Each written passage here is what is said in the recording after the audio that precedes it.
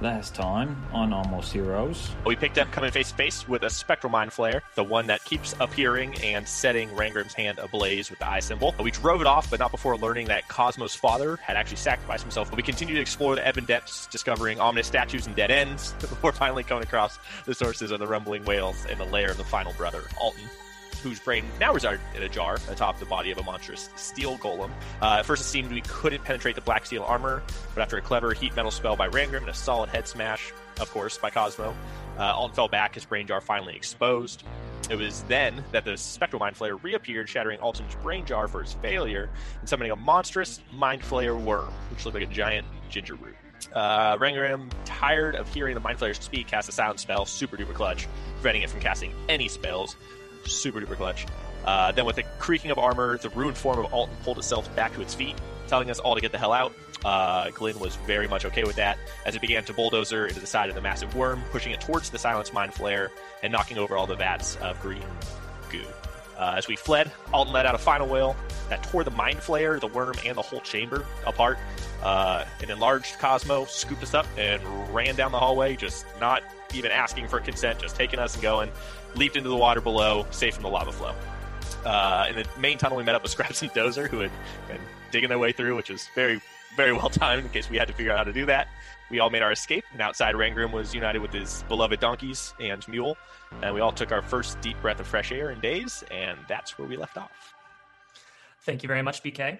And with that brings us to episode 28, Homecoming.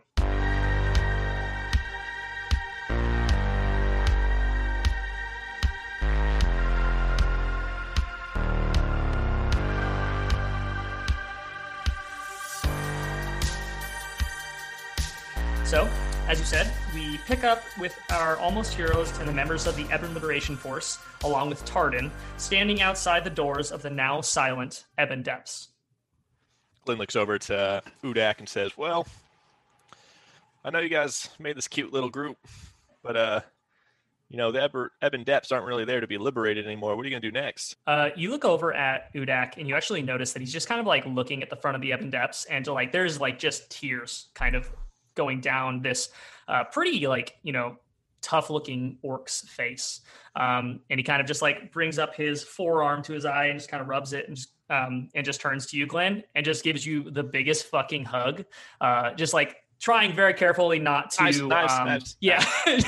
You hear them kind of cross behind you, but he gets you with the forearms and it's just absolutely squeezing the living crap out of you, lifting you into the air a little bit, before then just kind of putting you down and continuing to rub his eyes, and goes, I don't really know. I haven't really thought of anything past this point, to be honest. I think there might be a little bit more work for us to do. I think there's a couple people left in there if we can get to them. If they haven't been, lava hasn't absorbed them into itself at this point. But after that, I guess we're truly free to go and seek whatever fortunes we need to. And he's just kind of looking over at Dozer and Scraps, who are just kind of sitting off to the side. Scraps kind of sitting in the back of the actual Dozer on the back of this kind of on all fours ogre, and just kind of Udak, what do you say? What are your thoughts on looking back at the big door and just saying, this place being a healthy place to mine valuables and things of that nature? I don't want to speak for my companions, but I think that all of us have had enough mining to last a lifetime. Well, no, certainly not you. Mostly me town. I guess that was the reason I came this way, was to find a new mine that wasn't riddled with mind flayers like the one in me town. And I think I think this one was. It was wrong with them in there. And there's a worm thing in there too. I guess, does that mean that the Tin Town mine is safe to open up? Well, I don't know. You're the miner guy. We're head of the operations, human resources things. What? Very corporate of you, Ranger. What say you, Dak? This place safe? It's not mine to give you. It's not even my, it's not my mine. It's do with it what you will. I can tell you that I want nothing more than to get as far away from this place as I can and try to live the rest of my life without seeing any more mind flayers, and enjoy the body parts that I have remaining to me.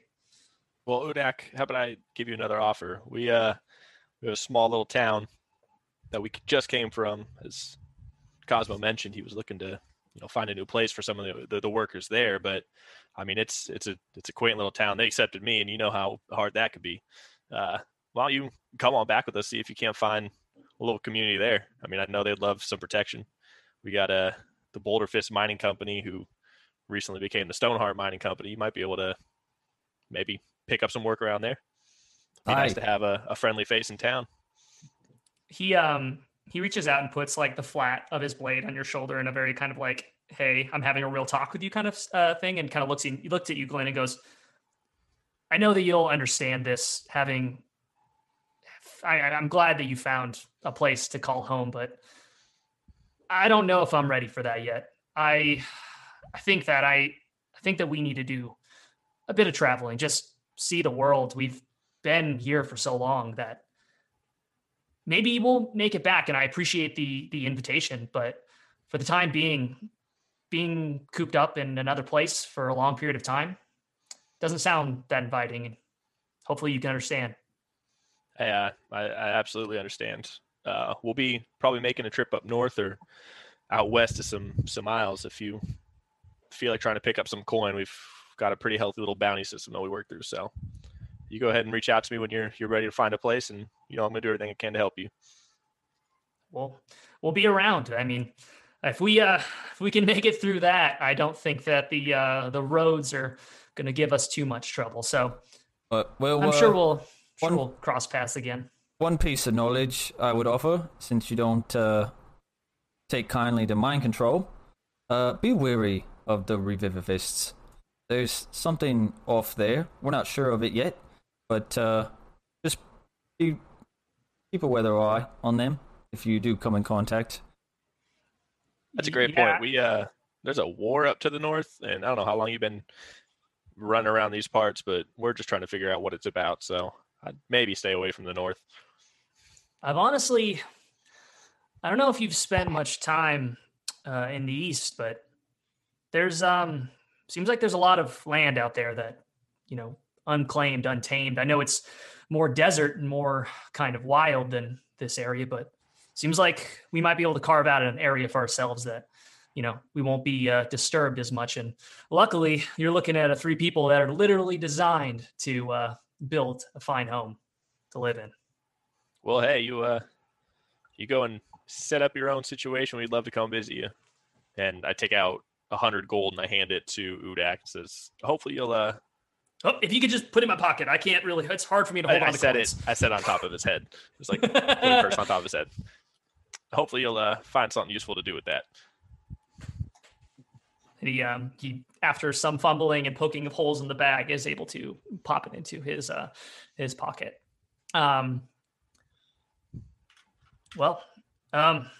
If there's, do you want us to take care of the last people in there and make sure that they're able to get out safe? There's probably going to be some clearing that needs to get done to get them out, but we're happy to take care of that unless you want to stick around for that as well. I don't know what your plan is.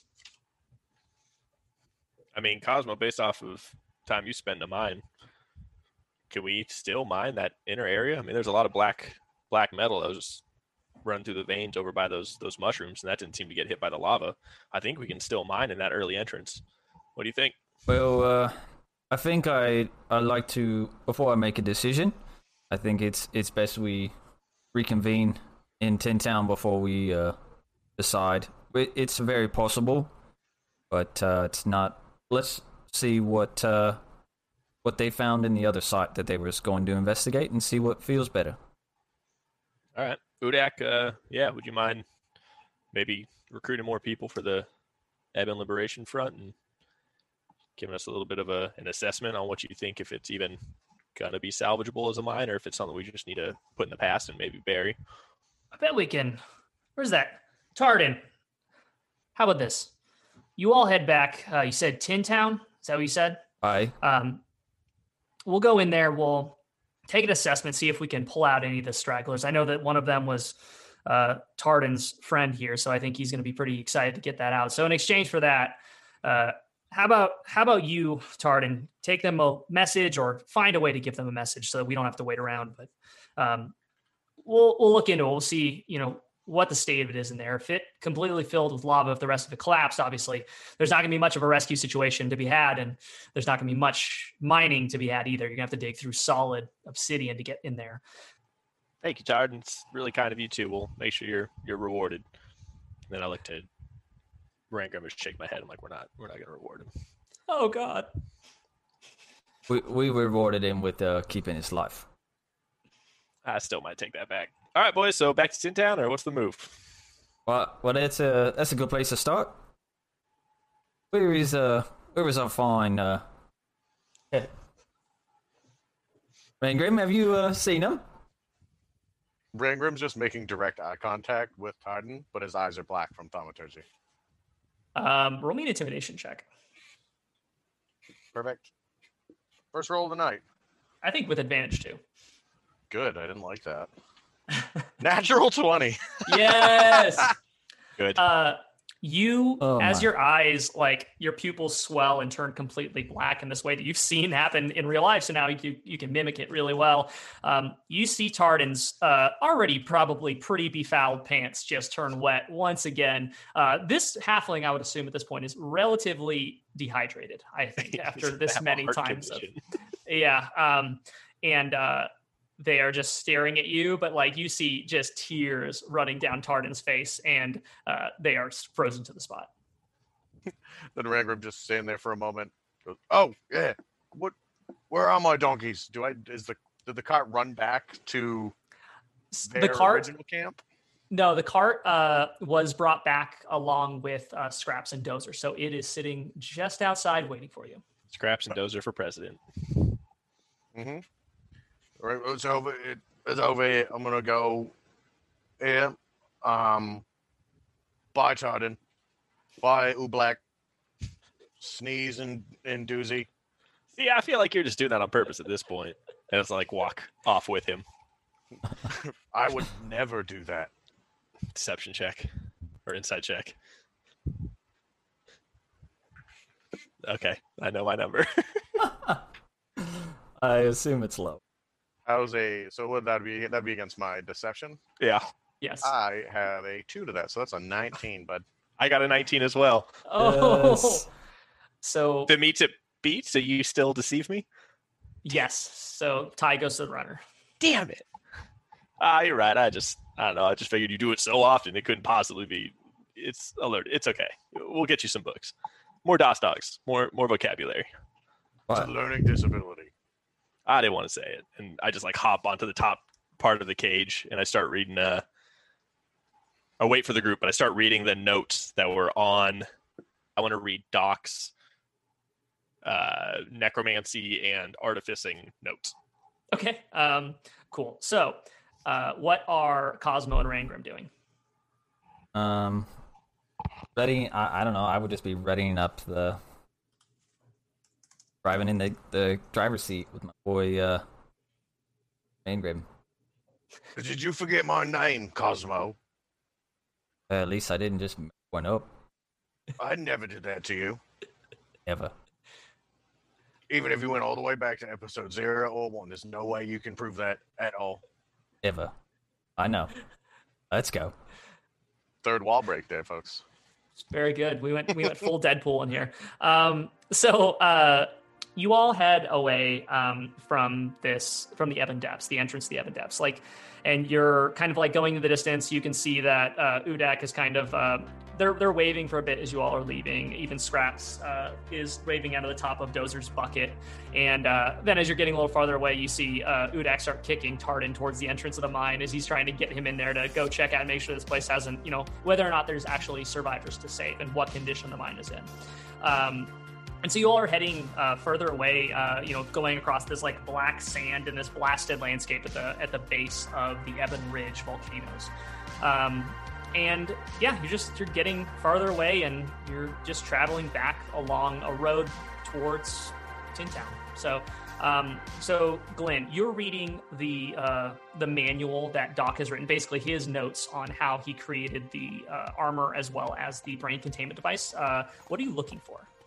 I want to know what type of spell or what type of like magic he used to imbue kind of the control over the armor. I mean, like effectively, it's a giant automaton controlled by a brain. I want to know what type of magic and what his process was for making that armor controllable by the a living vessel process. Gotcha. Yeah. Okay. Roll me an Arcana check. Okay. Oh, fuck. I rolled a 2 with my +3. That's a 5. A gentleman's 5. So I'll say that this is extremely it's extremely advanced magic, and while you understand a lot more of the artificing side of it, the actual mechanics, how the golem is created and how these components are, some of the magical components are going to take you longer and maybe more research.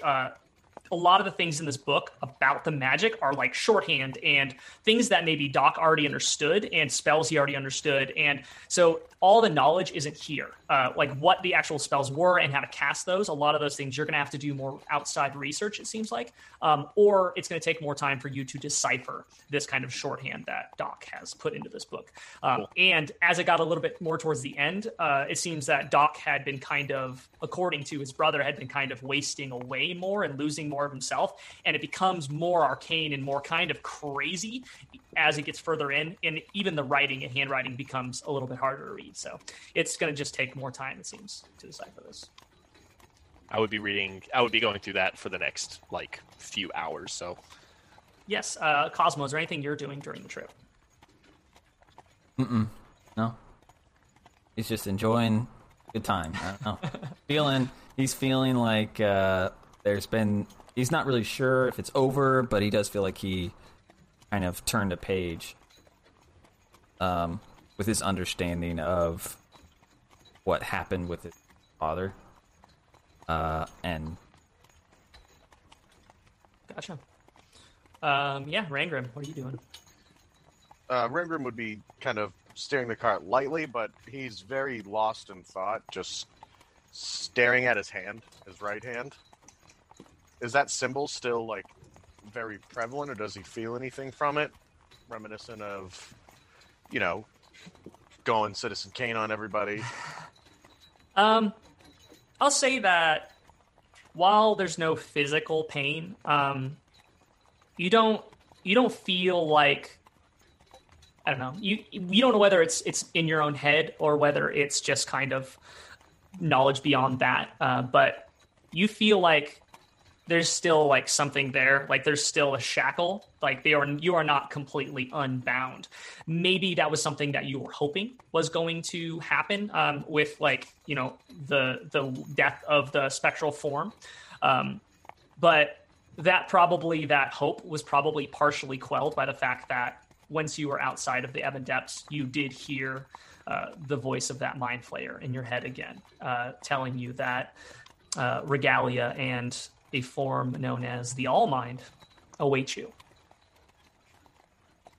So you're probably looking at your hand and feeling like you're not 100% out of the woods yet. Well, and he just wraps his hand and leans over to Cosmo. You mind steering the cart for a minute?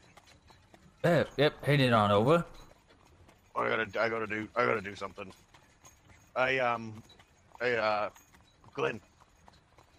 Glenn just laying on his stomach, holding the book and kicking his legs. Yeah, bud. You want me to cough something in your thing? I gotta do something. Yeah. I mean, we've done a lot since the Tigers. I feel like it's really missing some of that Rangrim embellishment. I feel like taking on a task. You better not mess this up. First one was really good. I don't want any weird looking things on my weapon. This is sacred. No, it's good. It's gonna be awesome. I need to do something, so I stop staring at my hand, sit next to Cosmo, 1,000-yard stare into my own palm, And he's looking at me, figuring, like, what's this dwarf doing? Why does he keep looking at his hand? Well, he knows why I'm looking at my hand, but he just won't say anything because he's rude. We could just, I think it's because he's polite, but we can just take the hand if you want to. And that's always an option. Definitely an option. Like, take it where? Wherever. It's the river. I mean, it's right there. Hungry fish. Oh, well, we could do that, but I'm kind of need this one to do your thing there. Oh, we got to keep the hand. Yeah, you're right. Smart. I take, like, the... But you could get a really sick left-handed drawing. No one ever wants the offhand. I take it off and I hand it to him, like, also, this is, like, I think where Chandrel lives now, so be extra careful. You might get some feedback, quite literally, from the weapon. Who's Chantel? You'll figure it out. I just hand it to him. Rangrim's just kind of, like, looking at it, like, weird and, like, knocking on it. Is this that thing you're dancing with by yourself in the morning? This is your dancey sword now. It's called calisthenics. You wouldn't understand. Who? Or you talking about Shandor, some guy named Calisthenics? I'm just gonna go do my thing. Hold on. Glenn, you see Chandrel appear, sitting on the edge of the cart, and goes, I will not stand by this. He will refer to me as Chandrel. This is untenable. Well, he can't actually see you right now, but we could probably, encourage him. You will tell him he will refer to me as Chandrel, Master Assassin and Champion Thief of the Valinor. Rangrim. Yeah, you tell him. We need to clarify one name. And I don't really think it bugs me that much, but it bugs my weapon, and you seem to have more respect for my weapon than everything else included on this cart. Are you talking to it right now? It's Chandrel. Say it with Shan. Shan. Drell. Drow. You're gonna make it mess up. Champion Thief of Valinor. That's a lot. I'm not saying all that. I'll say ShamWow. That's fine, but I don't want to say all the rest of the bits. I don't know if she's gonna kill me or she's gonna kill you. Oh, there's no one. But someone might die, or she'll just ask me to kill you. And that's gonna be super awkward. Like, I've already tried that. I already thought about that a couple times, and she's gonna make me do it. So it's Chandrel. That's all you gotta know. Let's start there. I can appease her. Just start Chandrel. Ready, Shan? I'm holding it right here. How's it talking to you? I don't get it. And I look to Chandrel and I'm just like, I'm trying. I'm trying. Oh, for the love of, and she disappears. And then Rangrim, the weapon gets really hot really quickly. It doesn't change color like heat metal, but it gets like really hot to the point where it's almost burning your hands, and then it cools, and to the point where it just like is like a consistent warmth, which is strange. Do I see like an aura shift on it? It kind of glows when she enters back into it. It kind of glows with like that blue spectral energy, and then it kind of like dims back to its normal hue. Oh, I pissed your sword off. I don't even know what that means, man, and I will give you as much of a heads up as you'll let me. We've seen a lot of weird shit in the last couple days, months. I have no idea what our timeline is here correctly. But we've seen some weird stuff, and I think me pissing off your sword's the weirdest. I'm sorry, Glenn Sword. Chandrel. I'll write it on the handle. You'll remember it. You want me to write it on the handle? I'm a real good speller. Just try the first 4 letters. What do you think it is? Well, what language? Common.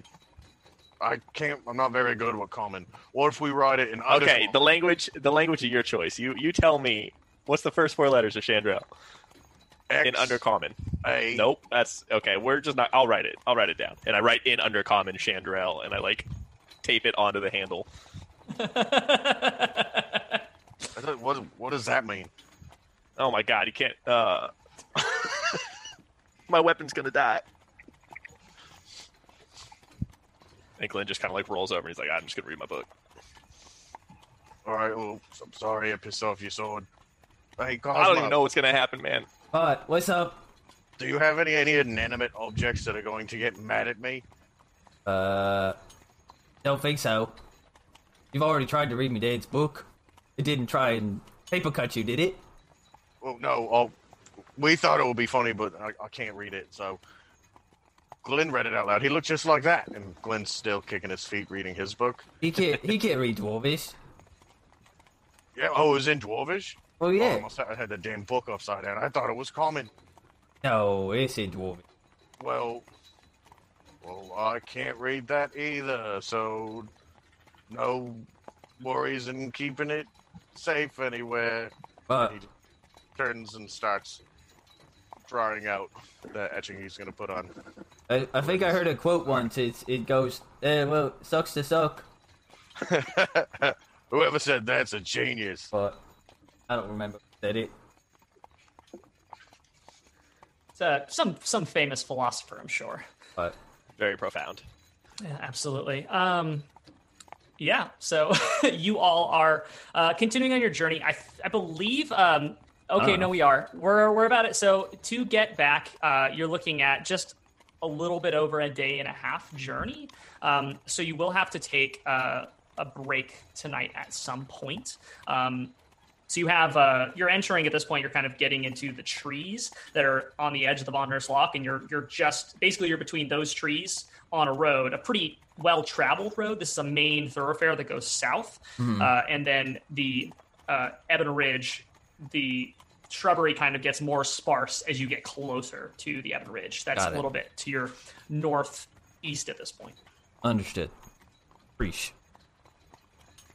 Yeah, I don't think I'd have anything before we get to camp. I imagine any free time of that first day would be spent reading docs, notebook. Sweet. Yeah, so you all, it starts kind of getting dark, and you all are. Is there any place in particular that you would be looking for a place to make camp? Are you looking to do it kind of out in the open? Are you looking to like get into the trees in the woods a little bit? It's kind of similar to when you travel to Whitport, how you have like kind of open expanse on one side and forest on the other. Hey guys, where do you think you want to make camp tonight? I mean, I figure we'd look for a nice little outcropping off the side of the road. Just pull the carts over, see if we can't give our girls a nice little break. What do you think, Rangram, as the I think that's a whisper? good bet. Maybe we go off into this wooded area a little bit, find a clearing, get us off the main road. That sounds Awesome. fine. See anything like that? Yeah, so roll me nature checks, the three of you. Oh, neat. I don't think I've ever done that. I feel like That is a big ol' 8. I have something with nature. I don't know why. I mean, it's a campsite, but I think it's a wisdom one, isn't it? I think it's intelligence. it's intelligent. Okay. Intelligence. So Glenn, you technically would be good at that. I have a +3 and I still got an 8. So Nice. What'd you get, Rangram? 2. It's good. Leave it up to the driver. I got a 14. yay! So, you all are looking around trying to find kind of a clearing, an entrance into a clearing, or just like a spot in general, just based on like the way that the trees are growing. And you can kind of see that there is an area where it looks like there may have been like a small fire at some point, and it's kind of like cleared out some of the bigger, larger trees in a section. It seems like there's kind of like smaller growth of that you all can basically like kind of head in through this little area, and it seems like there is a pretty good like 100 foot clearing inside of this, just kind of maybe 30 to 40 feet inside of this copse or the actual forest itself that runs along the path. Having to kind of ford over the actually, if I get an animal handling check from whoever is actually driving the cart. That I can do.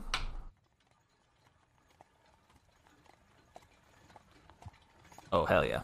It's a gentleman's 20. A lot of So is gentlemen it- tonight.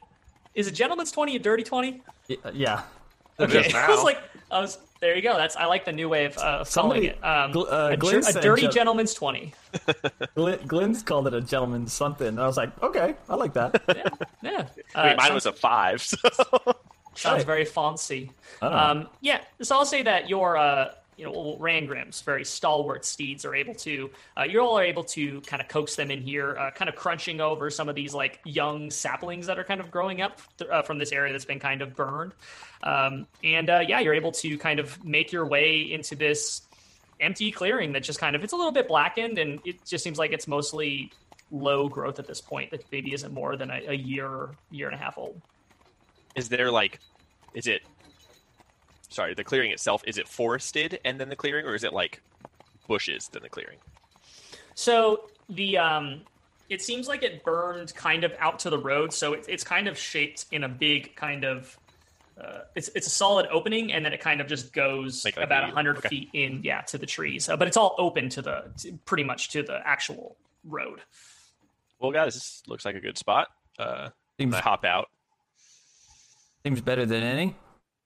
I'll check the tree line with Poe. You guys go ahead and start camp. All right, food time. And I summon Poe, and like starting from the U, he takes one side, I take the other, and we like kind of check the tree line, seeing if there's anything, lurking. If anybody set this spot up as kind of like an ambush point. Yeah, roll me a. Are you rolling? Okay, so I guess roll with advantage because you have Poe helping. Okay. Perception? What do you want me to roll? Sorry. Yeah, perception. Sorry. It should just be assumed at this point that half the rolls we do are perception. 16 and an 18, so a 24 perception check.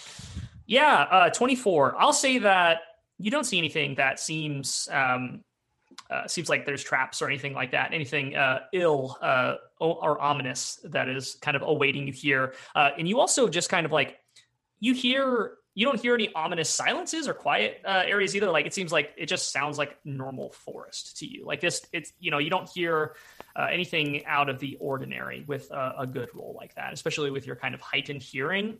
This just sounds like, general woods to you, and you don't hear anything too monstrous stomping around in the close vicinity. Just Rangrim moving around the behind me. No, only at least 2 or 3 Tarrasques, nothing out of the ordinary. Just yell back, guys, tree line looks clear. I'll get Poe all set up, and I think we just set up camp. And I just send Poe to basically the farthest back tree line, and he's watching into the forest, and he's just in sentry mode, just keeping an eye. If he sees anything, he's gonna scream like a baby. Awesome. His eyes turn red, and his head just goes on a swivel side to side, and then goes back and forth all the time, like a absolute robot security camera. Yeah. Awesome. Cosmo, Rangrim, what are you doing to set up camp? Rangrim would finish his engraving on Glenn's scimitar, and he just wrap it back up. Probably poorly, but he's trying. But I'm assuming he just doesn't wrap it as well as Glenn does. He's not used to that, and he just puts it back with his things. And he goes and just puts down his shield into the ground, like a really hefty, just like smash. And it is like, think of like a lawn chair without legs on it. Okay. That's just the back, just boom. And he's just sitting with his feet in front of like big dwarf feet right in front of a fire. Very nice. That happens to be right where Cosmo's cooking up some grub, some dwarvish food. I was gonna say, what is Cosmo cooking? Cosmo's cooking up. He has probably his last ration of some dwarvish stew and some lizard gruel, thanks to Mama Amy. Very nice. So you all kind of settle yourself down for the night. Who is going to be taking first watch? Or is there anything you want to do before going to sleep? Yeah, I'll just say to Rangrim, like, hey, Rangrim, why don't you and I take first watch, and we'll let Cosmo get some rest, and then he can take the next round. That seems all right to me. I'll look that away, and Rangrim moves his shield and puts it back into the ground, and it's just looking out to the opening, but just like he's sitting, just chilling, feet in front of the fire, looking directly back to the road. Awesome. It's probably a little bit disconcerting because it's just like this big opening that kind of opens into the darkness of night, into the distance you have spectacular vision at night, all 3 of you, so you can see shades of gray at least I think 60 to 120 feet. I think Duergar have like improved dark vision, I believe. Yeah, so they have even dark vision. It's something nutty. Yeah, so I think that you can even see like this is like daylight for you, whereas the others can still see pretty decently. But yeah, awesome. So just roll me perception checks for the two of you. Glenn, you have advantage if you want to utilize just sound too. I would love to. I was going to ask. 17. Awesome. Okay, that's not bad. 18. I'm sorry, 15. Math. Awesome. Yeah, so you all are there for a while. I think before there's nothing that happens for the first half of your watch. Is there anything that you all want to do? Like, if there's any interactions you want to have during your watch? Yep. So Glenn, after a couple hours or so, starts to like really settle down. Hear Cosmo like running in his sleep. Looks over to smashing heads in his sleep. He's just hitting things with a hammer. Smash! It's my squirrel. So after thinks Cosmo's well asleep, just says, "Hey Rangram, I know that was a lot for you. That was quite a moment to kind of face your attacker like that. I never really saw what you've been fighting against. Do you see that Mind Flayer often? Like, it was a hell of a beast just to show up out of nowhere. It was certainly not the first time I saw him. Is that what we were fighting down when all those bladed beasts came through? Yep, I saw him at the end of that tunnel. It's a hell of a sight. How'd you get wrapped up with that business? Seems like that was a little more personal for the both of you than it was targeted towards Cosmo or myself. I wish I knew. What I told you boys before is all I know. When I fled the Underdark, I prayed to Mordrin that I'd make it out, and something answered, but it wasn't Mordrin. Think it might have been him? That's what I'm trying to put together. I got my powers back. I didn't know Mind Flayers could do that. Well, this one seems to have my number, and I think he's a pretty big dick. I am inclined to believe after I saw the 10 minutes of interaction and the giant beast just summoned from underneath the earth, that was about as much as I need to tell that someone's what you would call a dick. Oh, and speaking of that, when you said to carve stuff on your thing, did you have to be the one to specifically kill it, or is it more like... Did you carve a dick onto my... Chandrell's gonna be pissed, dude. No. There's nothing like that. It just... Oh, okay. Here, look at it. I'd like unwrap it and I hold it into the fire. This is exactly what happened. But on one end, I carved like the were-tigers. Mm-hmm. So on like the opposite end, there's like this relief of the giant like Mind Flayer worm with Glenn like on top of it, like putting the double-bladed scimitar like right through its head. I don't know what you're talking about. How I remember, that's exactly what happened. See, this is why we get along, right? It's really nice. I think that I absolutely love it. I know Chandrell will too. As you're kind of passing it over, Rangram, it kind of glows with this ambient blue light, and you can just feel like this comforting warmth that is kind of emanating from it as you pass it back to Glenn. And Glenn, you can probably tell just from context clues that Chandrell pretty stoked on that. Yeah, she could be feisty. I don't know if we really talked too much about it, but she's someone I really look up to, and she's been able to grace me with her presence, thankfully. It's good to know at least your god or whatever it is that's giving you powers doesn't want to kill you and like eat your whole family or whatever the hell this guy's deal is. Yeah, she's never once brought up my family or eating them, so that's definitely a checkbox in the good corner. That is definitely in the pros column, for sure. That's fair. Yeah, I don't even know if she's actually a god. I just kind of found out about her and started kind of just emulating what she did, and all of a sudden she showed up one day and gave me a bunch of challenges, and ever since it's just been a kind of one big I bet you can't after another, and it's been a hell of a journey. I'll let you know if she has one for you. It'll be fun, I promise you that. Oh, I like fun, and I like challenges. Well, that was my other concern, is if the I bet you can't was kill you. So just like make sure Chandrell. Well, I mean, that's nice and all, Glenn, but you can't. I really hope for the sake of both our sakes, she doesn't wake up one day and think otherwise. Well, I mean, I've seen you miss bigger things than the thing I engraved you killing, like just swinging in front of it. Look, man, that was the most crippling hangover I've ever had in my... I'm kind of, comparatively, I'm small. Like, if you miss that thing, like... Look, we were celebrating. We just earned a mine. Our boy here killed probably for the first time. Popped his murder cherry, so that was tight. We had to celebrate. I'm just saying, well, if your god wants you to, like, try and kill me, just let me know and we'll make it a fair fight, and I'll go easy on you. You're right. We'll definitely make sure, my God and I will make sure it's a fair fight before we do anything. Mm-hmm. We will be clear and concise on the rules. We will make sure that both teams are ready, and then we'll engage. You understand me so well.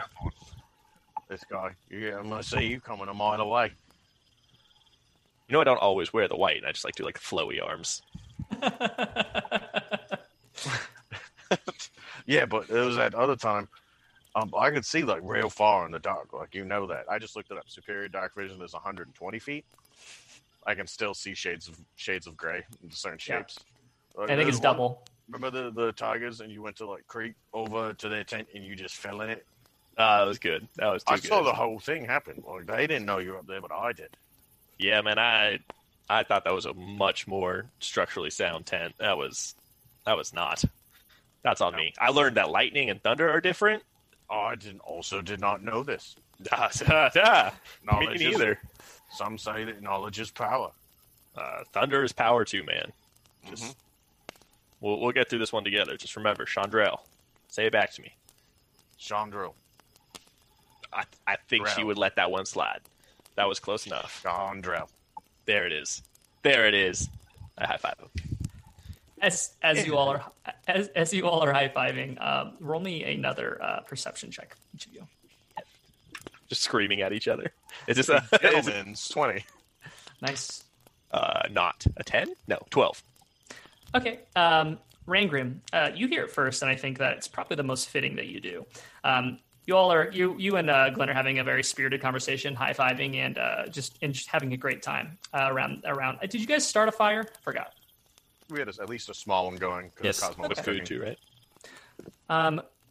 You start hearing, kind of just like carrying over the wind and flowing kind of into your little copse of trees, Rangrim. You start hearing something that you probably haven't heard in quite a long time, and probably actually never heard out loud, but you've definitely read them, and they're familiar to you. But you start hearing songs of Moradin from about 3 voices, kind of carrying on the wind out from the path that leads into your, basically, that leads past your current encampment. Glenn, do you hear that? Hear what? I don't hear anything. What are you hearing? And hold on. Start to grab for my double-bladed scimitar. Rangrim's just shaking Cosmo.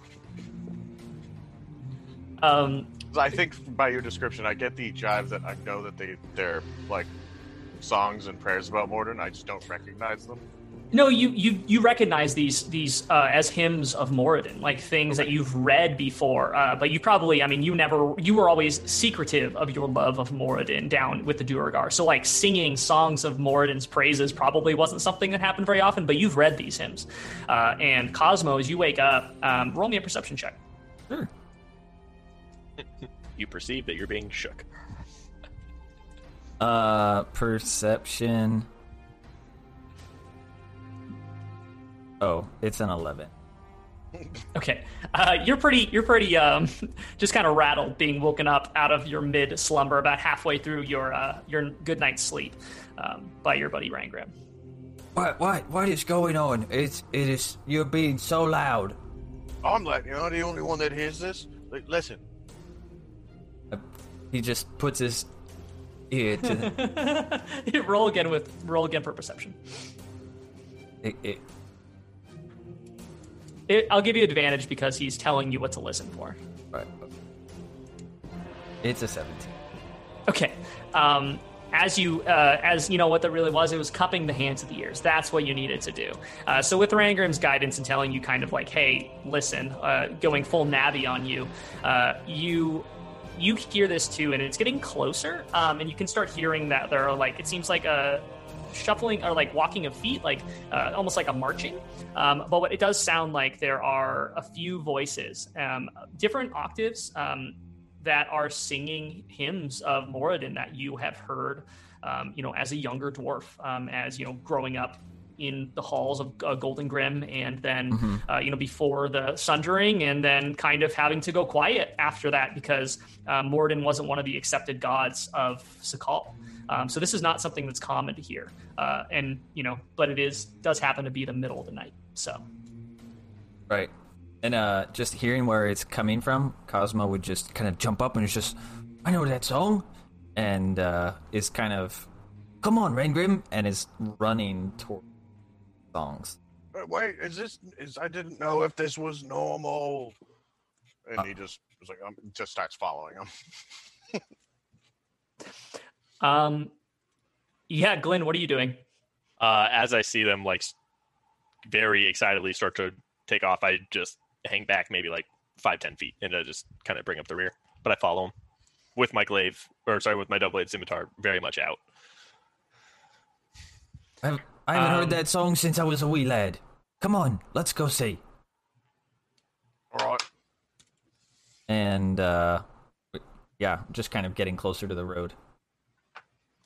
Awesome. Yeah, so as you all are, you're getting out to the road, you're actually, I guess with your vision in general, like you get out to the road and you kind of stop standing in the middle of the road and looking towards the direction of that would head to Tin Town. You see 3 forms that are kind of standing in the darkness, that are kind of your height in general. Maybe that was something you would have expected, but you see them kind of stop, and they're probably at least like 60 feet away from you. And you hear someone say, "Oi, what are you doing in the middle of the road?" And Cosmo would he would just kind of holler back. It was just like, I was coming to see who was singing such a beautiful song at this wonderful hour. Your voice sounds kind of friendly. You don't mean us any harm, do you, wee lad? Oh no, just the harmony. He's gonna roll insight on you. Do you want me to roll? Persuasion. Right. Ooh, that's a good one. Roll an honesty check. It's a 21. Sweet. So you can see them kind of like turn to each other, and you hear kind of some like he doesn't seem that bad. And then you hear them say, we've come to an accord. We'll join ye. And you see these 3 forms kind of come walking out of the distance. And as they're getting closer, you see that they are indeed 3 dwarven figures. The one in front is wearing a pretty heavy steel plate mail armor, and no helmet, just kind of steel plate mail armor with a pretty heavy double-headed axe on his back. The one walking behind him has like one of the longest dwarven beards you've seen in a very long time, that's kind of like divided into 2 halves and is kind of like braided into 2 big long braids that actually go down and are kind of like around and tucked into their belt. And then you see a extremely tough looking female dwarf that is also like just absolutely kitted out in what you would recognize to be berserker armor, similar to what Sigrid was wearing, but a little bit shorter spikes, and it's all steel. It's not like the black iron or anything like that.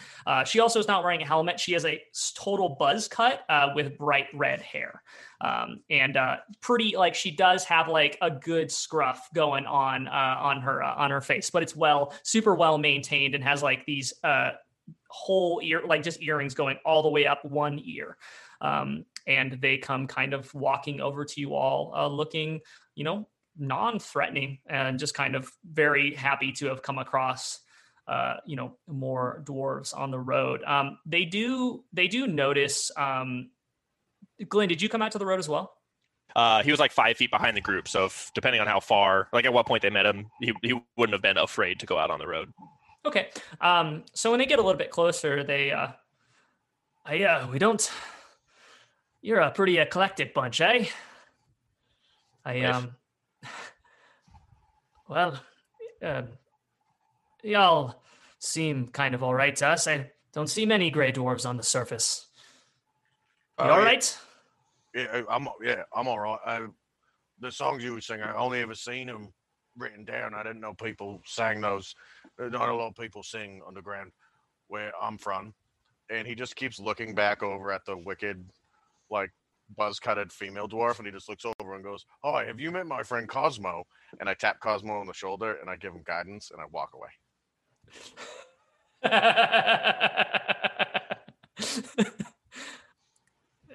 He's an odd one, huh? Oh, he's me good friend. He's not like what most of us do, but he's a good man. He was kind of throwing eyes at Astrid. That's not really the smartest thing to do, but hey, to each their own. Well, I think he just gets uncomfortable sometimes around other dwarves. He's not always well received, but you can see him kind of go. Do I smell some nice dwarven stew going? Aye, me mum makes the best dwarven stew. Just, would you like some? Aye, yeah, and they all kind of head kind of like following you back to camp. And as they are, they I wait for all of them to pass, and I'm like bringing up the rear of the group. Oh, all right. That's the elf, Galen. Aye, nice to meet you. I don't share a lot of the strange hate that some of my kind have. I've met some very nice elves in my day, so same with you'll find us to be relatively accepting folk here. Let me introduce myself. Oh. You're joining our campground, so you're fucking better. He's kind of laughing in a very like hearty way, and just kind of this is very fair. My name is Harik Orbringer. My friend here, and he's putting his hand over to the oldest dwarf, the very long bearded one with all like white hair, wearing just like basically an overly long chainmail shirt that goes way too far down, just kind of like at like knee level. Then this is Bestool Ashpike, one of the best clerics I've ever met. And then this, of course, is Astrid Platefoot, our the muscle, I guess. I guess I'll tell you where what brings us here, but we're our simple, humble craftsmen that come from the south seeking ore in the north. We actually just returned from Tin Town. I don't know if you are familiar, but seems that things aren't as well as they may have been in the past. Aye, well, I guess that's my town. I am Cosmo Stoneheart. Yes, through a series of unfortunate events, I've acquired it. And we committed a coup. It was sick. It was. Don't take lightly to his words. He just right. It's a long story. Maybe over some gruel.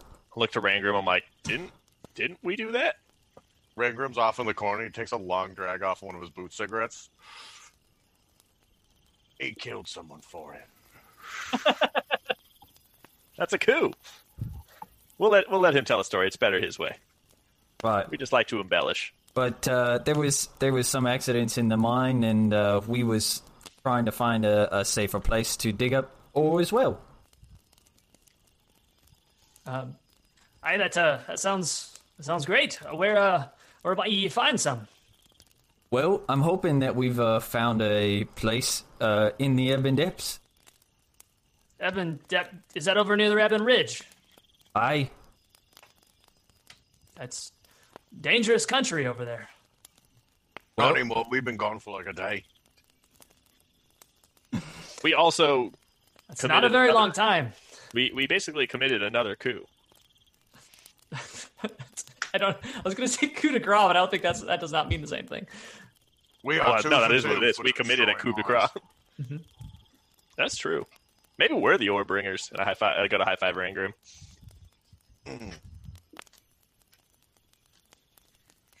He's you can see that Vestul is the older cleric, the one that was referred to as a cleric. It's kind of like looking over at Rangrim, like looking over at your shield and like kind of at your getup, and just kind of he's just studying Rangrim. Seems very interested by Rangrim and like his entire like attire with this like Bahamut armor and like all of the stuff that he's wearing. It just like something about Rangrim is very interesting to Vestul. Oh, he's a handsome fella, so you know. It's fair. It's very true. Paint a picture. It'll last longer and take longer to do.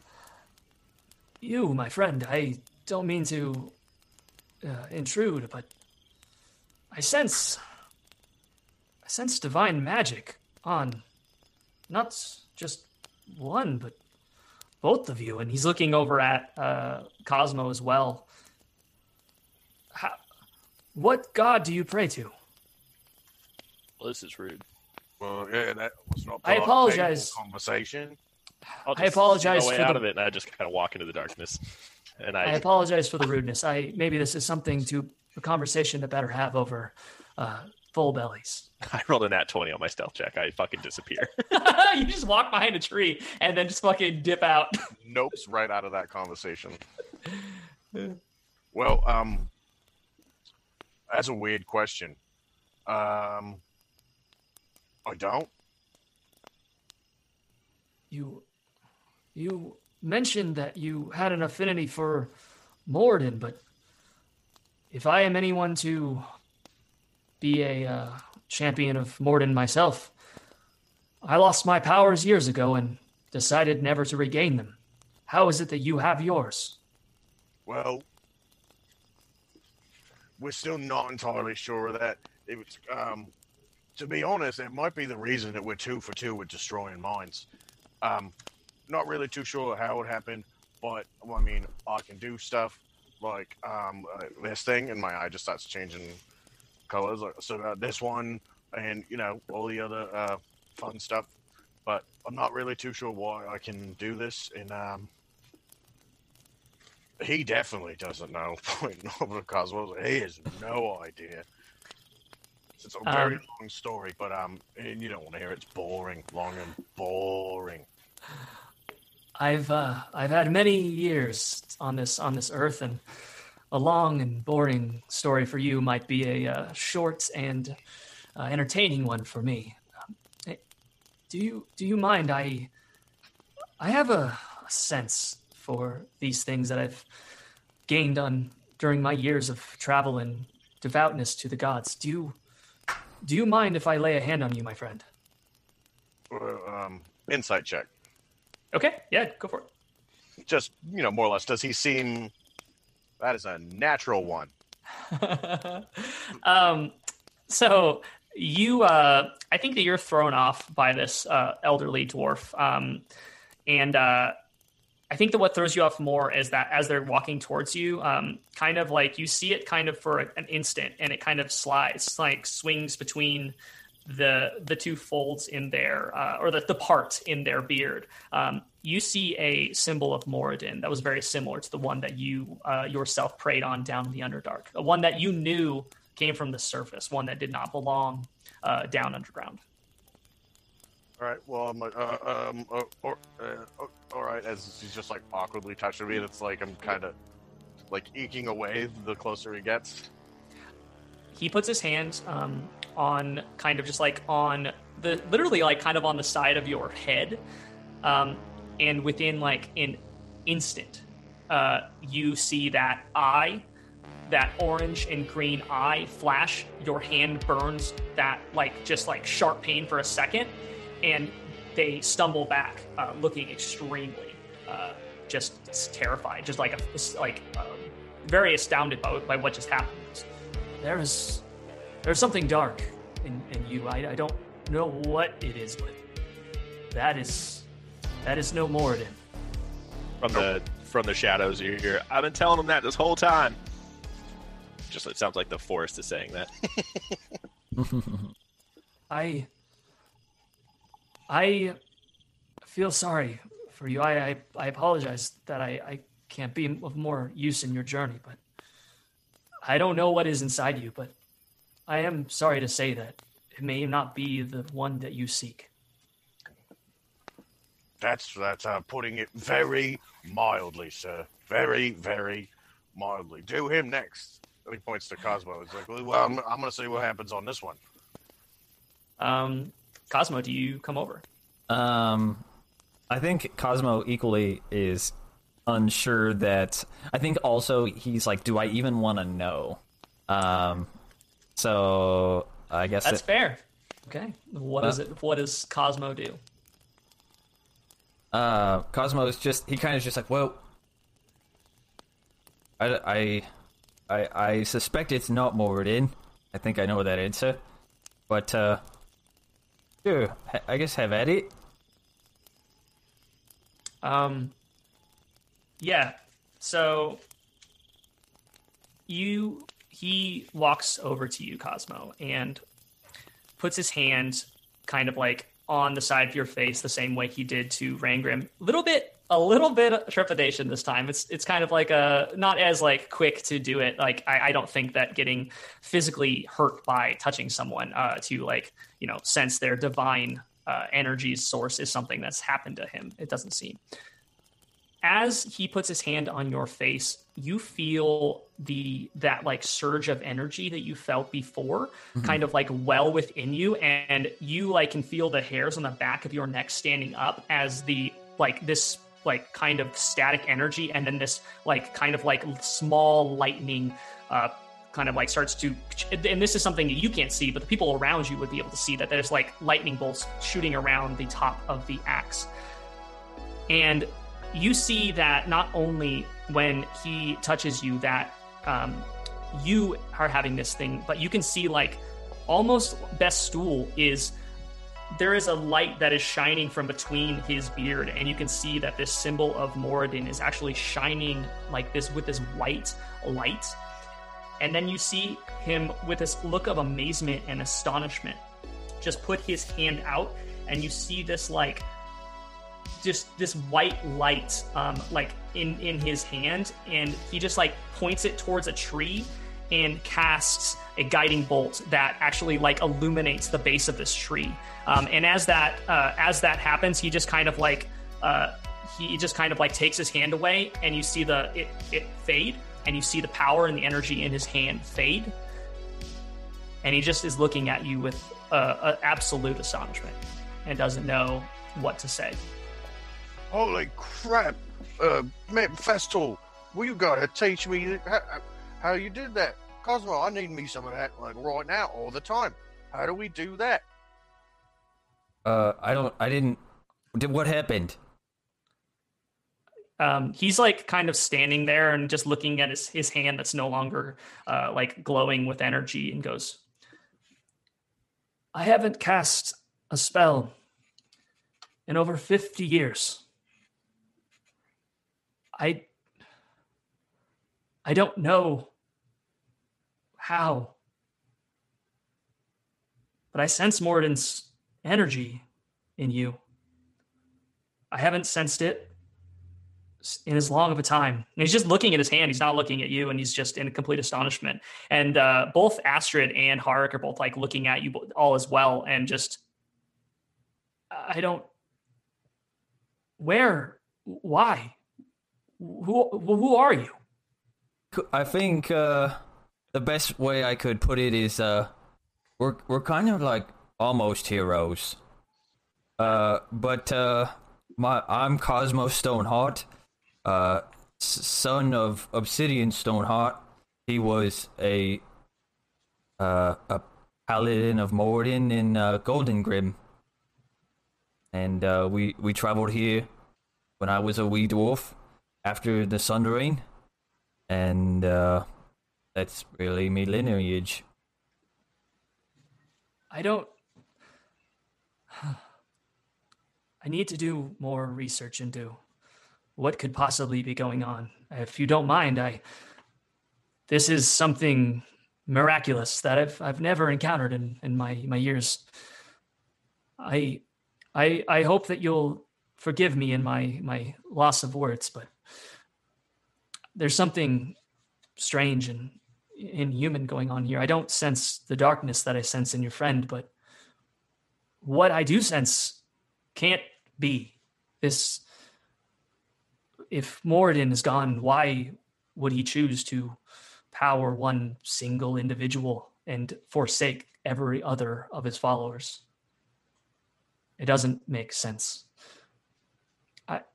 From the darkness, yeah. Why, Cosmo? Ragrim looks over. Yeah, why, Cosmo?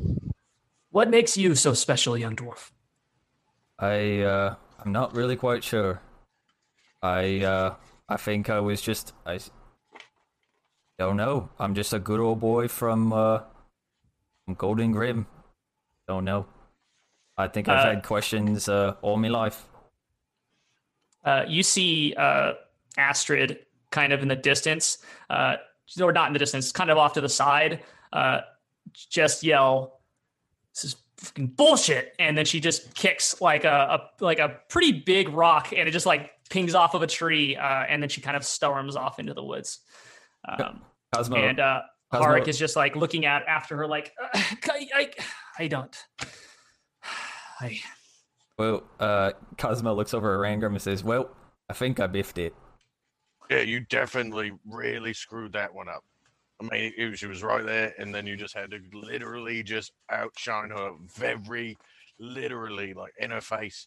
And, like, I'm kind of pissed at you. I didn't know. And there was no way I was going to, lay next to you around this fire. Now, she definitely not going to.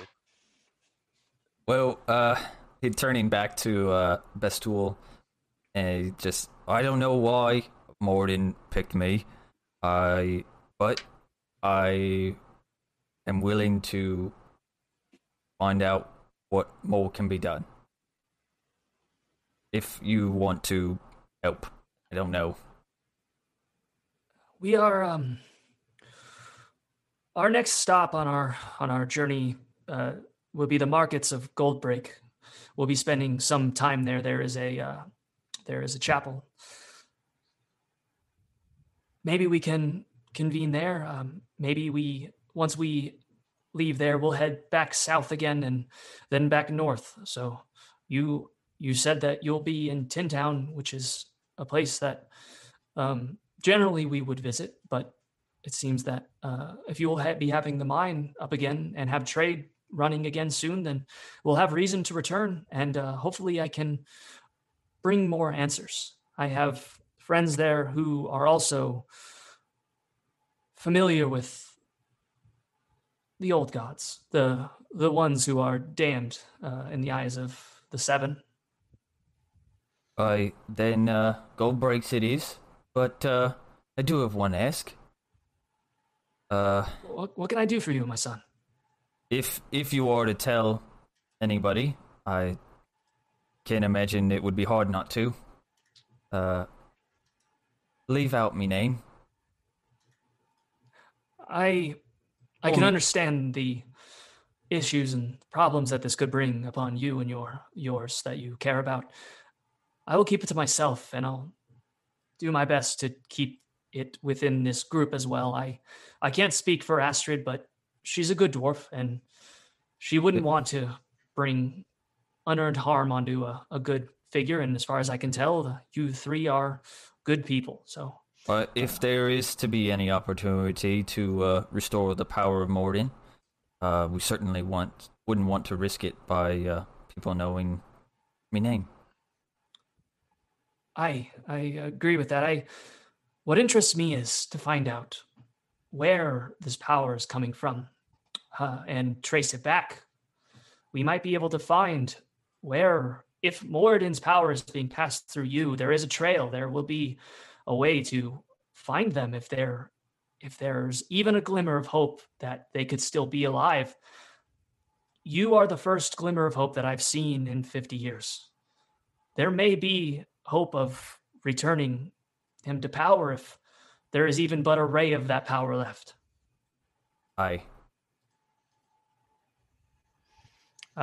He kind of just like pats you on the shoulder, not touching your actual bare skin, but just on the armor. And walks over to Harik, and they seem to kind of both walk off, trying to get Astra to cool down. Well, they just kind of walk off into the woods. Well, so remember when I said that Glenn's sword being pissed at me was the weirdest thing that's happened in a while? Aye. That was significantly weirder. Agreed. I don't even know. I'm speechless. So are you like talking to him or something? Can you ask him why he's like, well, I pray to him and now I got this thing that's being a total dick and you just like radiating all sorts of divine energy or something? Like I know you know what? Nah, screw it. I'm perfect. You're a dick. But no. Rangrim goes and sits down with his back turned. Rangrim. Rangrim. To answer your question, Rangrim, since the day I vowed vengeance for my father's death, and whatever this power is, Moradin or not, it's not confirmed. Every time that I've prayed and cried out, it's been silent. There's never been a voice. There's never been a person, a form. It's always just been in me. It's been in me memories of me father. And there's just been power there. Wholesome, good family memories. Nope, just God me. doesn't answer you. My daughter keeps trying to kill us. Whenever I pray, I get these crazy weird night terrors of like this evil eyeball that says he's gonna eat my brain, something about an elder brain or something. And on occasion, I go kind of wackadoo and then try and kill you guys. Well, Rangrim, if I could offer some light to you, is that you made your agreement with this thing in thinking that your heart was leading you to Moradin. I believe that your heart will lead you back to him, even though your brain is being all funny and your hand now has a weird mark. We'll find to make it right. Glenn walks you know out what? of the... Go. I'm fucking with you. And then he just starts laughing to himself. And goes, Glenn walks out and he's like picking his nails with the Spider Queen dagger, and he's like, "You guys really need to work on your prayers. Maybe you're just not doing it right." He just sits down next to him by the fire. It says, "Oh yeah, hey, check this one out. I'll try this one." And Rangrim pulls out his hammer and is sitting there, and it's just like reciting absolute gibberish in the two languages he speaks the best, which are this actually sounds way darker than it is now that I realize that. Yep. Yeah. You know what? He's doing it in Undercommon and Deep Speech because that's one of my languages. Just very guttural. So this sounds. Deep Speech terrifying. probably sounds like rocks being ground together. Yeah. Yeah. Does his eyes turn black? No. Yeah. You're doing great, bud. Just keep at it. And looks over to Cosmo and just like shakes it like, nah, it's not happening. Is he like? Is it more in like a sarcastic way, or is it? Oh, absolutely. It's just series of words in Undercommon that are like very sing-songy, and then it like cuts into like the breakdown of the prayer is just a whole bunch of just ridiculous sounding each. There's a build up in Undercommon. Yeah. Just breakdown. Cosmo looks at Rangrim, clearly recognizing that he's being sarcastic. It's just, Rangrim, just stop it. And you have to make me a wisdom saving throw. Oh, well, sir. This was almost a problem last time because I'm actually good at those. Oh, geez. Yeah.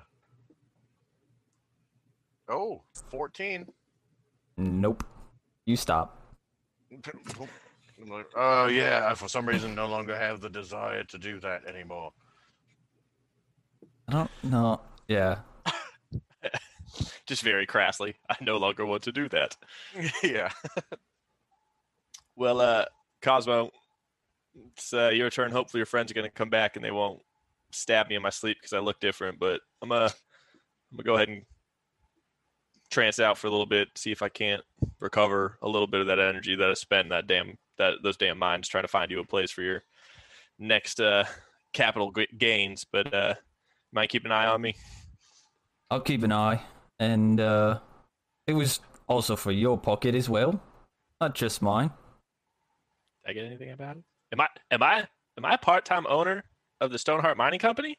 Maybe you get access to all the steel and goods. Yeah, I just to all the stuff in the go to Cosmo and I just loaded mine. Hug him, and I'm like, wow, I'm really one of you guys, huh? I'm basically a dwarf now. Thanks, Cosmo. Yep. I just turn around and walk Third away. of nothing. Glenn's just gonna start walking around on his knees. Did it, Shanty Grill. He's It's the just friends we made along the way. or Transformation is complete. he'll do that thing where he like drops down to his knees and just throws his robe over his knees, Yeah. so he just like waddles around. As you all are figuring out the watch, Harik kind of walks back over to you with Bastul and Astrid kind of on the edge of the clearing. Bastul has his arm around Astrid and he's kind of leading her, and she's like not coming near you all. And he's, I think I appreciate the hospitality, but I think it's best that we continue on our way for the night and find a different way to camp. I hope you don't take it personally. Astrid, I don't think that it would be safe for you to have us here tonight if you understand my meaning. She's a wee bit upset. Y'all want some food for the road? I have these 3 left, and I hold up my 3 remaining DOS dogs from You still have DOS dogs? 3 months ago. No. I bought a dozen the first time we left Tin Town, so this is pre-Whitport. We didn't get any of that stew, so I believe this could be quite a. Oh no! What is It's the season, and it'll be fine. And I just like try to hand them to him. Like, Are they always green and purple? it's kind of rude for you to be commenting on the color of the food in my culture. It's just you should just take them. Well, if you cook it in a nice broth, they'll warm up real nice. I'll take your word for it. I mean, okay. Well, I wish it had been a little bit better, and I suspect hopefully this is the beginning of something. that's Bestul seems to feel that way as well. So, I assume we'll be seeing you again someday. So, we'll be down south and back north one of these days, and we'll cross paths again. You have me word on that. Oh, and one more thing for the road. And I toss him a bottle that certainly has a liquid in it. Ooh, actually pretty good. He whips his hand up, he catches it, and goes, "Oi! What is this?" It's a potion. Save it for a very special occasion. And very cryptically, I lean in and look at him and say, "You'll know when to use it." He's like, I thank you for your kindness. And when he gets up to Bestul, he goes, I think we might have dodged a bullet by not eating their food with how rank these things are. You still have some of that jerky we can munch on later, yeah? Okay. And they kind of are leaving, and as they do, Bestul just kind of gives one look back, both at Rangrim, and then his eyes just kind of like linger on Cosmo as they're leaving camp, and then they round the corner and are back on the road heading south. As Herrick's walking away, with my mage hand, I'm going to pilfer something out of his back pocket, just blindly pulling it. Yeah, roll me a sleight of hand. Oh boy. At 20 or what? A 15, and I think I get a plus 11. 26. Plus 11. Oh, roads are so broken on that. That's crazy. You pull out Rangrim's potion that he gave them. No, I will. I'll come up with some item that you've pulled out of his pocket. Neat. And just for grins, Rangrim just wants to check to make sure that so the whole ruse I'm trying to run right now is I want to know how far away can I smell that bottle? Yeah. I mean, what is the range of that one spell that one item you have? I think it's pretty good distance. I think it was like 1,000 feet, wasn't it? Like you can create like a trail that's like like I could. It's more 1,000 feet away. You get the Witcher sense, basically. Yeah. Yeah. That is a good point. We do have that documented somewhere. I did forget about that. So it's called like the Bloodhound amulet, I believe. So that's basically just like it's like the D&D equivalent of me putting like a tracking beacon on their car. Like James Bond status, except it's just a wicked rank potion that I can smell. So I mean, you can smell that for quite a while before. I mean, you haven't taken your rest yet, so probably you can smell that at least up until you go to sleep. Nice. After I pilfer whatever I pilfer, set my little like sleeping pad up, and I just lean against the other side of the shield that Rangrim is sleeping on. So we're like back to back, but I'm trancing out. And I would also start to take my portion of the rest. This one's on you there, golden boy. As pray for me. Petty. as I'm going out, I say, Cosmo, I think it's really important that you and Poe work some of this out. So I'm gonna let you guys take this watch together. Poe, don't poop in his eye again. And I like bamf Poe to just be on Cosmo's shoulder, just hanging out, just like squawking in his ear. As that happens, he just kind of like picks him up on his finger, kind of holds him out, and just like, well, I don't know yet, and he just like flips him into the. Awesome. Yeah, well, if you all are taking your long rest, I know that we can start with Cosmo. Get a perception check from you. Oh, sure. Terrific. Perception is a 15. And do I roll for Poe as well, or does Glenn roll for Poe? Glenn would technically roll for Poe. Okay. Damn. 13 plus 3, so 16 for Poe. Okay. Cosmo, what did you roll again? A 15. Okay. That's totally fine. You go through the night of your watch, and you don't really hear anyone else on the road. It's getting into like the early morning at this point. So by the time that the sun is kind of starting to like peek through the trees, you are everything you've passed through the night without any more interruption. Or before people would start to like wake up or do anything, Cosmo would just kind of have a moment to himself and just trying to figure out what just happened, right? I think he's just so enamored with the idea that what he thought, he didn't really give much thought to where his powers came from, only that it enabled him to kind of pursue vengeance for his father. And just kind of like sitting on watch, holding his war pick just in two hands, he would kind of like look up, and it's just, Moradin, is that you? Roll me a religion check. Religion. Oh, it's a 0. So it's a 16. Okay. So I'll say this. I don't think that this is a kind of situation where you get definitive answers for anything. But I will say that you're holding on to your war pick, this thing that has been your connection to not only your father, but your heritage, and also it's the way that you've channeled your power. Essentially, you found this thing, this relic of your father's past, his paladin life in Goldengrim, and whatever reason that it happens, you do feel this just like that surge of power that comes through your arm basically into the warhammer, and then just like this like crackling lightning encases the end of the war pick. and then it kind of subsides.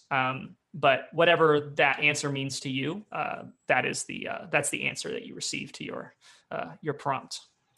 He was just like, fine then, keep your secrets. And a meme was born. I always wanted to see what a baby meme looked like. Yeah. So,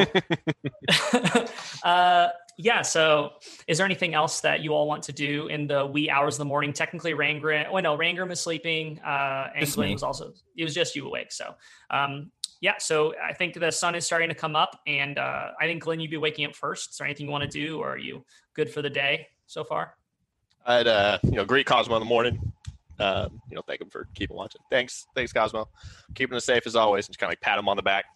And then I walk off just through the clearing, just into like the trees a little bit, and do my morning rituals with Chandrell, and kind of inspect and take into account. I mean, just the artwork and the relief that's been put into the blade, and how far Glenn's come with these somewhat strangers, but a few months ago.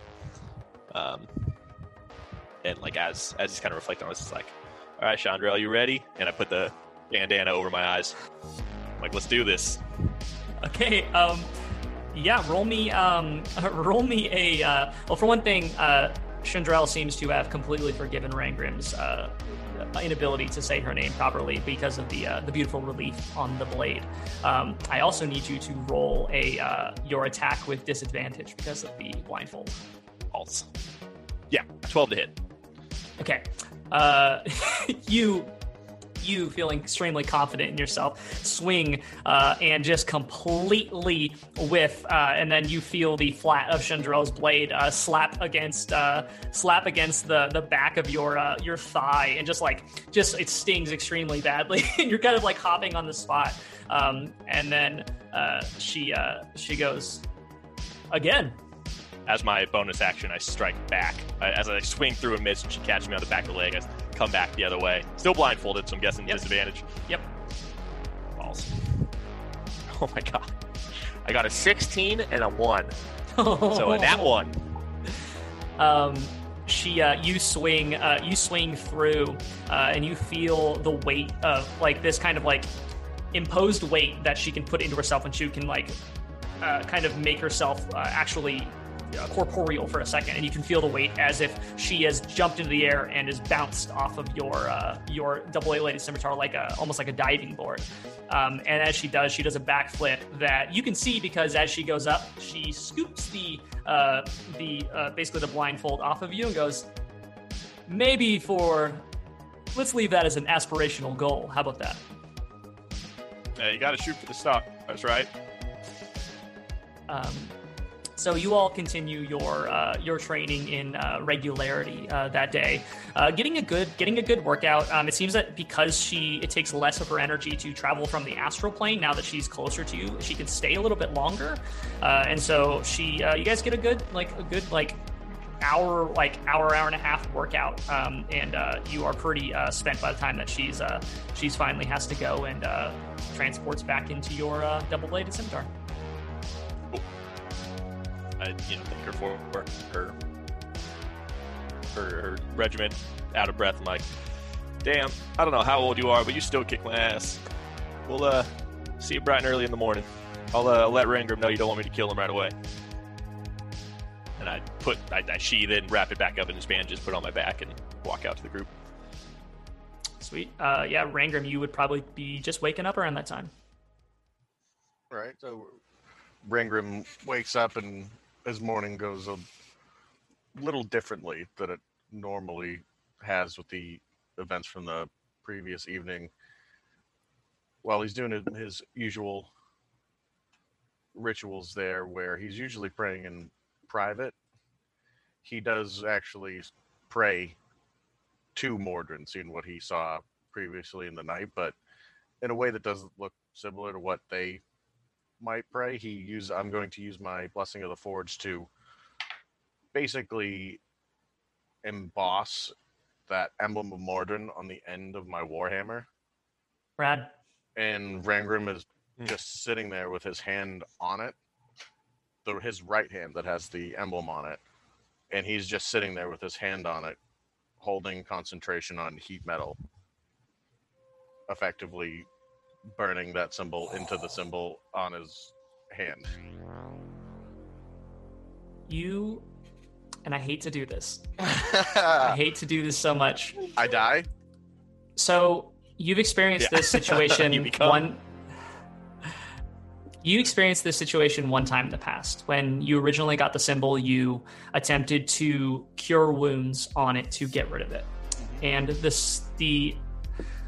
what you felt was a lack of anything happening. The power that you were used to feeling, that you're able to channel into your spells, just doesn't there. It's gone. It doesn't, just like the spell doesn't happen. And you go to cast heat metal on your Warhammer with the intention of doing this, and it just doesn't happen. Your spell completely fails you as you attempt to do this. Well, as always, tomorrow. But yes, so is there anything anyone else wants to do before heading on down the road? No, Cosmo would have just been up making coffee? Glenn takes the time to braid water donkey's hair. It's a morning. It is a morning dwarvish mead. I was gonna say that sounds about right. Come on, just drunk 24/7 up in here. Morning mead sounds great. Warm and frothy. Mm-hmm. Glenn is going to take the rest of the time while Rangrim's praying to braid Champagne and what's our other mule's name? Cologney's mains. Cologney was the original. Yeah, Cologney. Champagne. There's no wrong way to pronounce it. I would not be getting the correct way from Rangrim, so. It's fair. Awesome.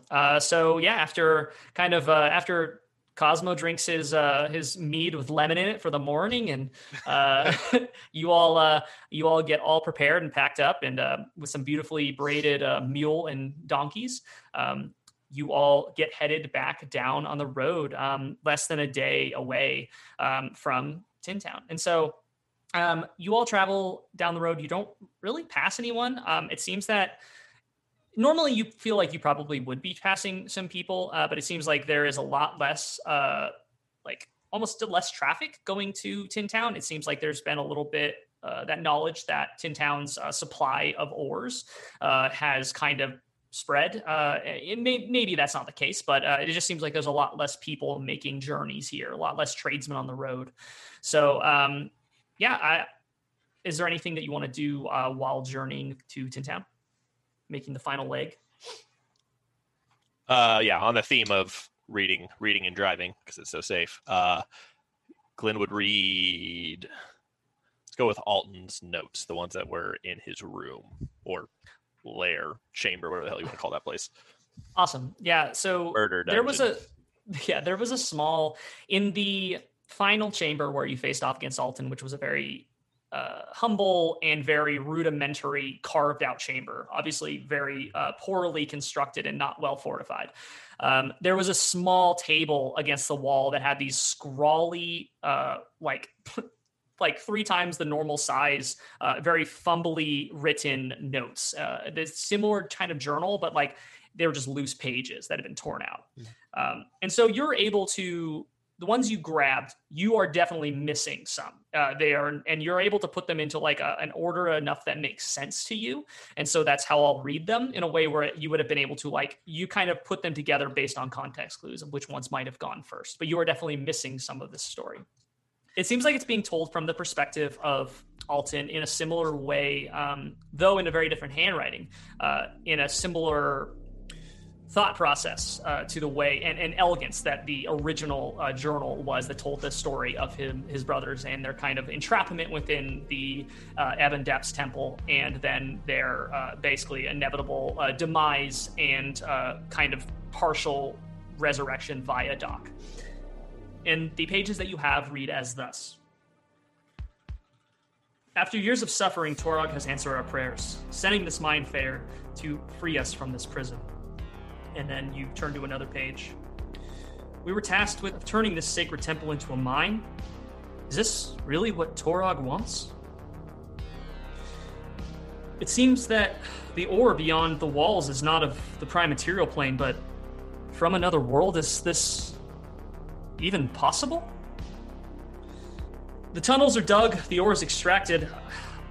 I feel our task may be at an end, but no, what are these mushrooms, these worms that we must deal with now? And then kind of as it's going, it seems like you're missing a good amount. Like it seems like these are like one page and they're kind of very like scrawly written, getting bigger and bigger. Forgive me, Torog, but I feel something is wrong. And then a later page. Torog, are you there? Is this mind flayer truly your messenger? Or have we simply been tricked? And those are the pages that you were able to grab. Damn. Yeah, Glenn would be kind of solemn in recognizing, like, understanding how much this person from the first journal wanted to get out and save his brothers to what we saw at the end. He would kind of convey that to the guys. Be like, I don't know if I necessarily feel, good about what we did, but we might have been helping him a lot more just by putting him out of his misery than actually letting him stay down there. The man that you describe on those pages is certainly not the man that was standing in that room. If it was a man,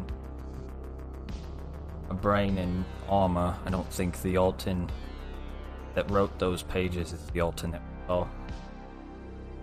I agree. I think he drove himself into a place of madness, and those walls just made it louder. I think in his final moments, Alton got to be the man on that pages, but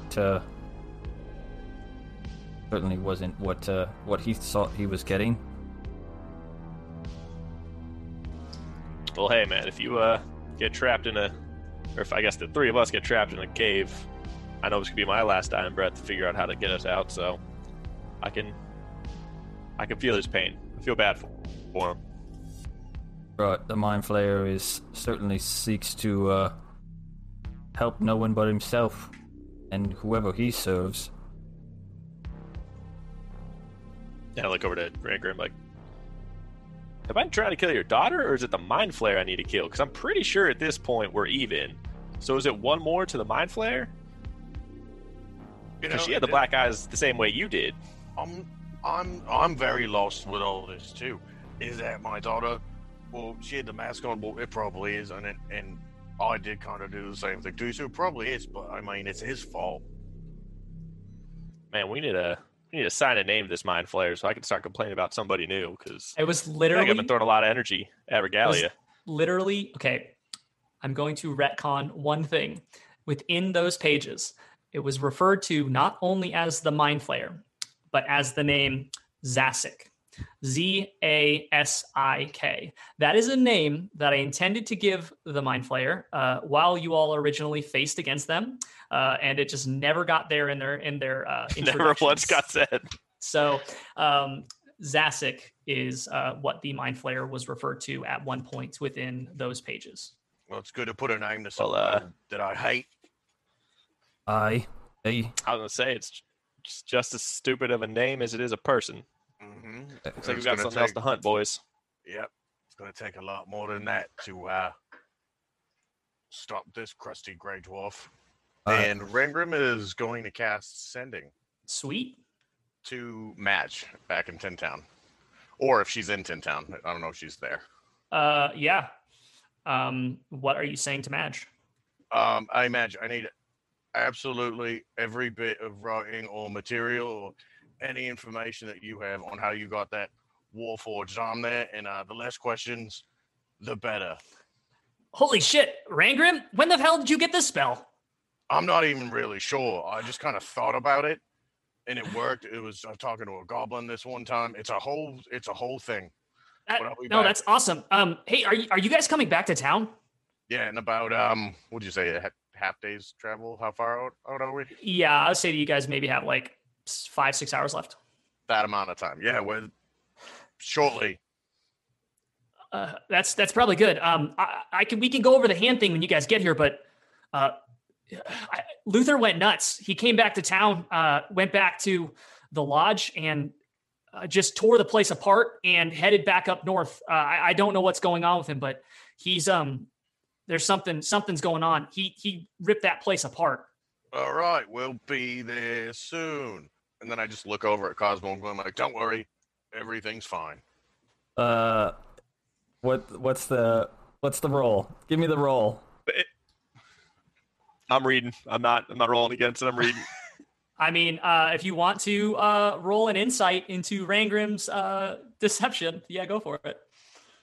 Sounds great, Rangrim. Thanks for calling ahead and making sure we have a clear landing. What'd you get there, Cosmo? I am going to use my lucky medallion. Have you used that in any period of time? I rolled a 1. Okay. I rolled a 1. One time he uses his luck. It's an insight check on me who rolled a 1. Well, you know. It's so good. At the start of the day, it's like 9 a.m. Like he's got a whole day for it to reset. How many times have I used this since we long rested? I just was like, your first time. Probably. This is your first time ever. Probably. Oh my god, that's hilarious. But this was a roll that I was not expecting to go that way. Do you want me to still burn it and roll again? Yeah, roll for it. Then you have to burn it. Yeah, you said it. I'm just, you know. I mean, Rangrim tried to burn a second level spell slot. He gave it back, so I was going for it. True. Yeah, go for it. All right, I'll whatever. Amazing. Okay, well, it's not much better, but it's an 11. Okay. Yeah, I mean, yeah. You win. I'm lying through my teeth. But yeah, like we fought Megatron, and this is when you use it.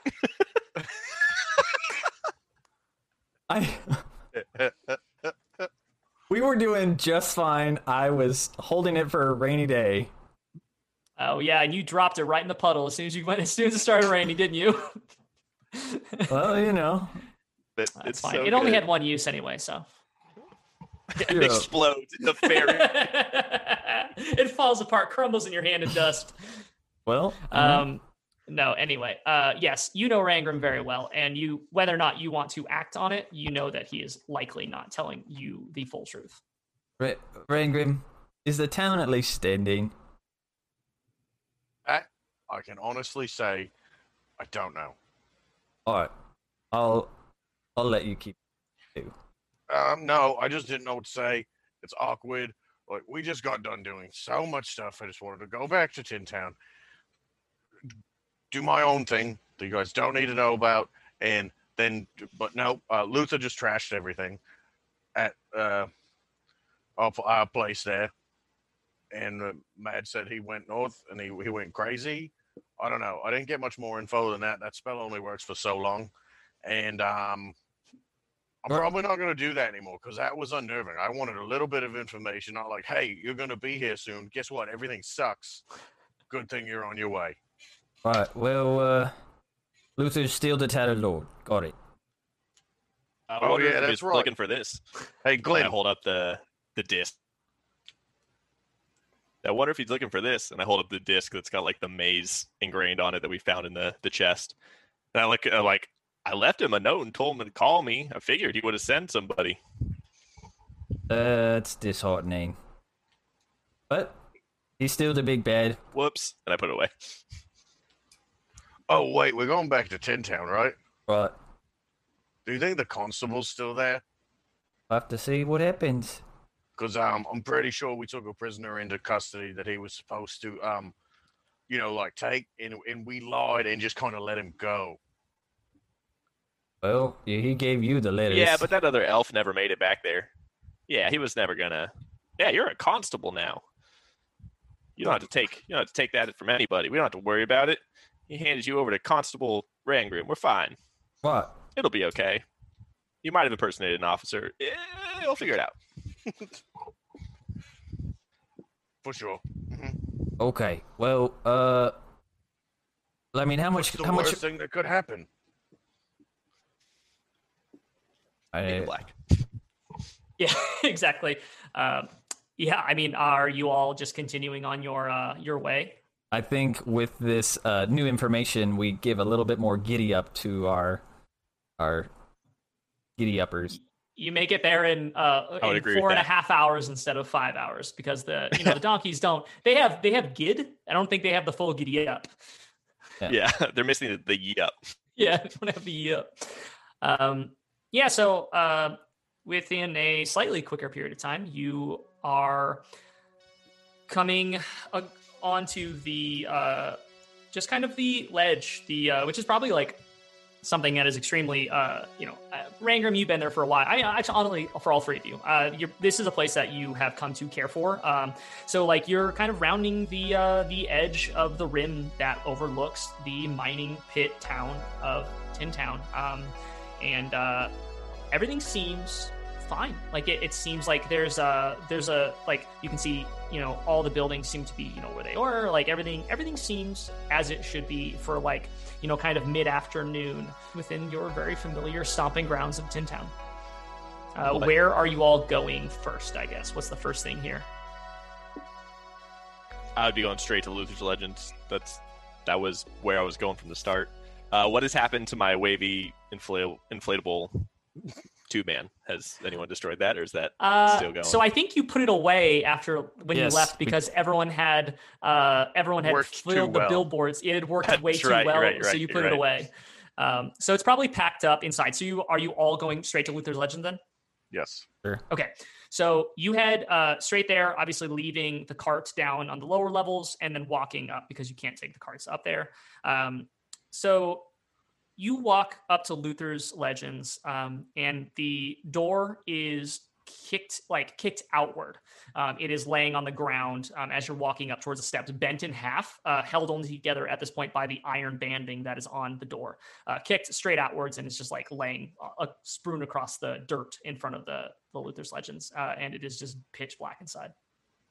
So wait, so the door's kicked outwards? Kicked outwards, yes. It's pitch black in the first level, or the pitch black all the way down?